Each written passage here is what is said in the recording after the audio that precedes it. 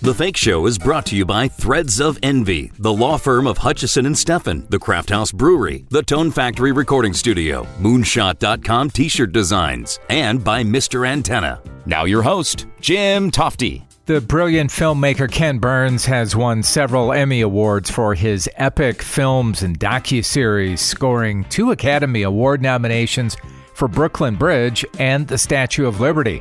Some of my other favorites from his group were on the Civil War, baseball, jazz, the Roosevelts, and the national parks, to name a few. His latest, The U.S. and the Holocaust, which takes a look at America's response, and I've got Ken Burns on the line right now to discuss. Hey, Jim. Ken, I'm thrilled to have you back on the show, and welcome. Thanks so much for your time. Congratulations on the latest docuseries, The U.S. and the Holocaust. How did you and your team decide that you would tackle arguably the greatest humanitarian crisis in history? Yeah, it was a long time incubating. Usually you have a gut sense and, it's the way you fall in love. You go yes to a project, or sometimes you have to think about it. This was a combination.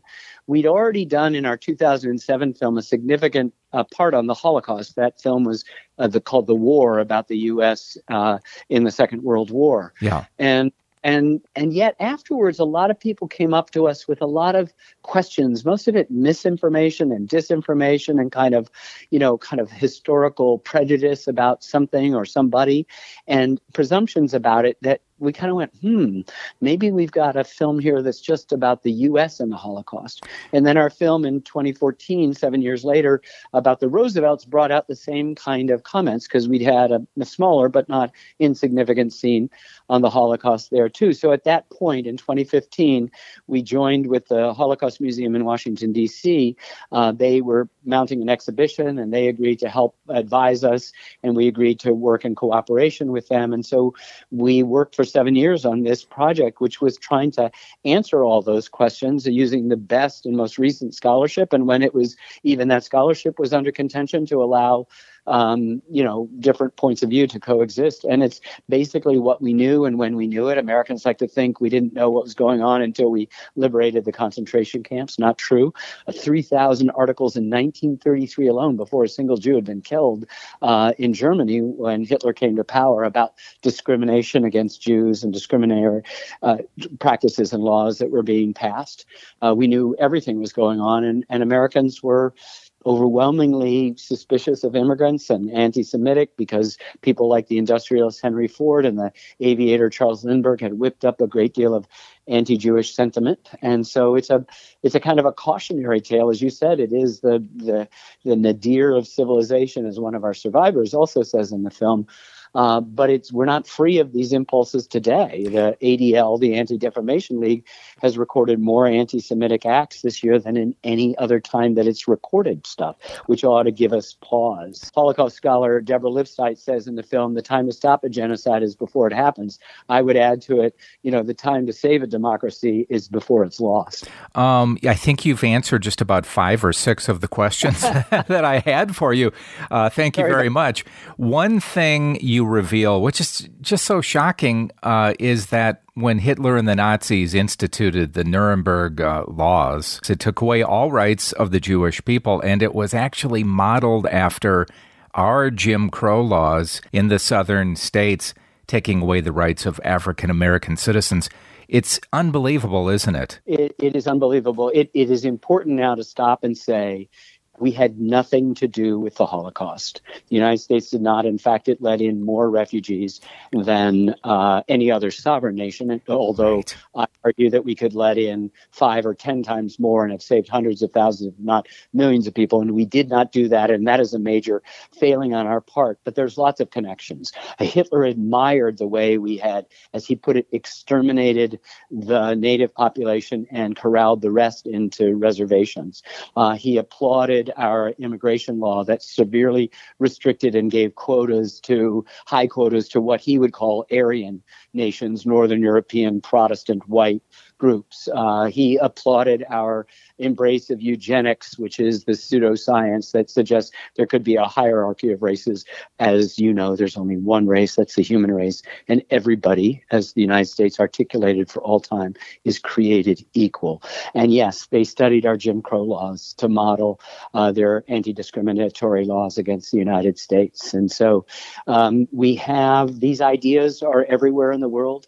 Racism and anti-Semitism and nativism and anti-immigrant sentiments, they rear their heads in greater proportions in different times than others. And unfortunately, Mark Twain said history doesn't repeat itself, but it rhymes. And there's not a film I've done that doesn't rhyme with the present.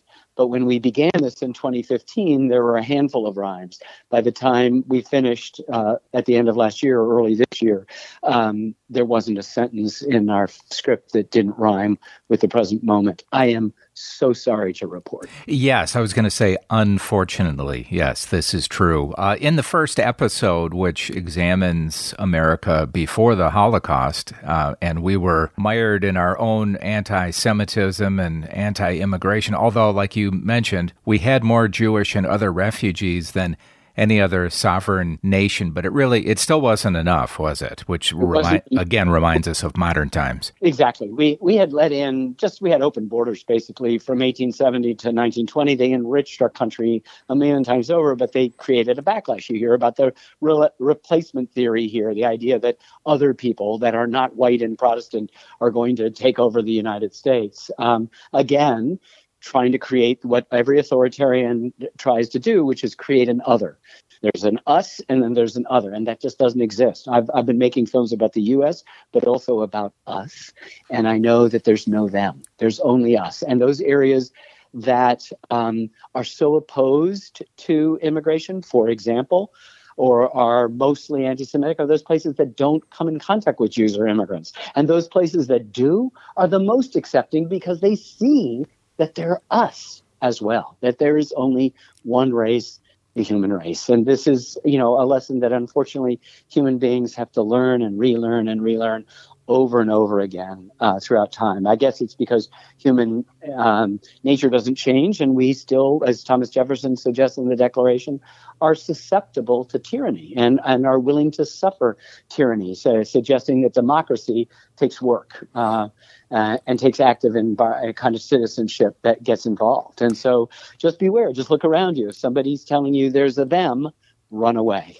Looking at the title of the series with the U.S. in the title, I knew that this was looking through a different lens than we had seen before, but You're dealing with such a painful story. How do you avoid making this unwatchable? Yeah, well, first of all, you don't get into the re-victimization of the victims. That is to say, you don't participate in war or Holocaust porn.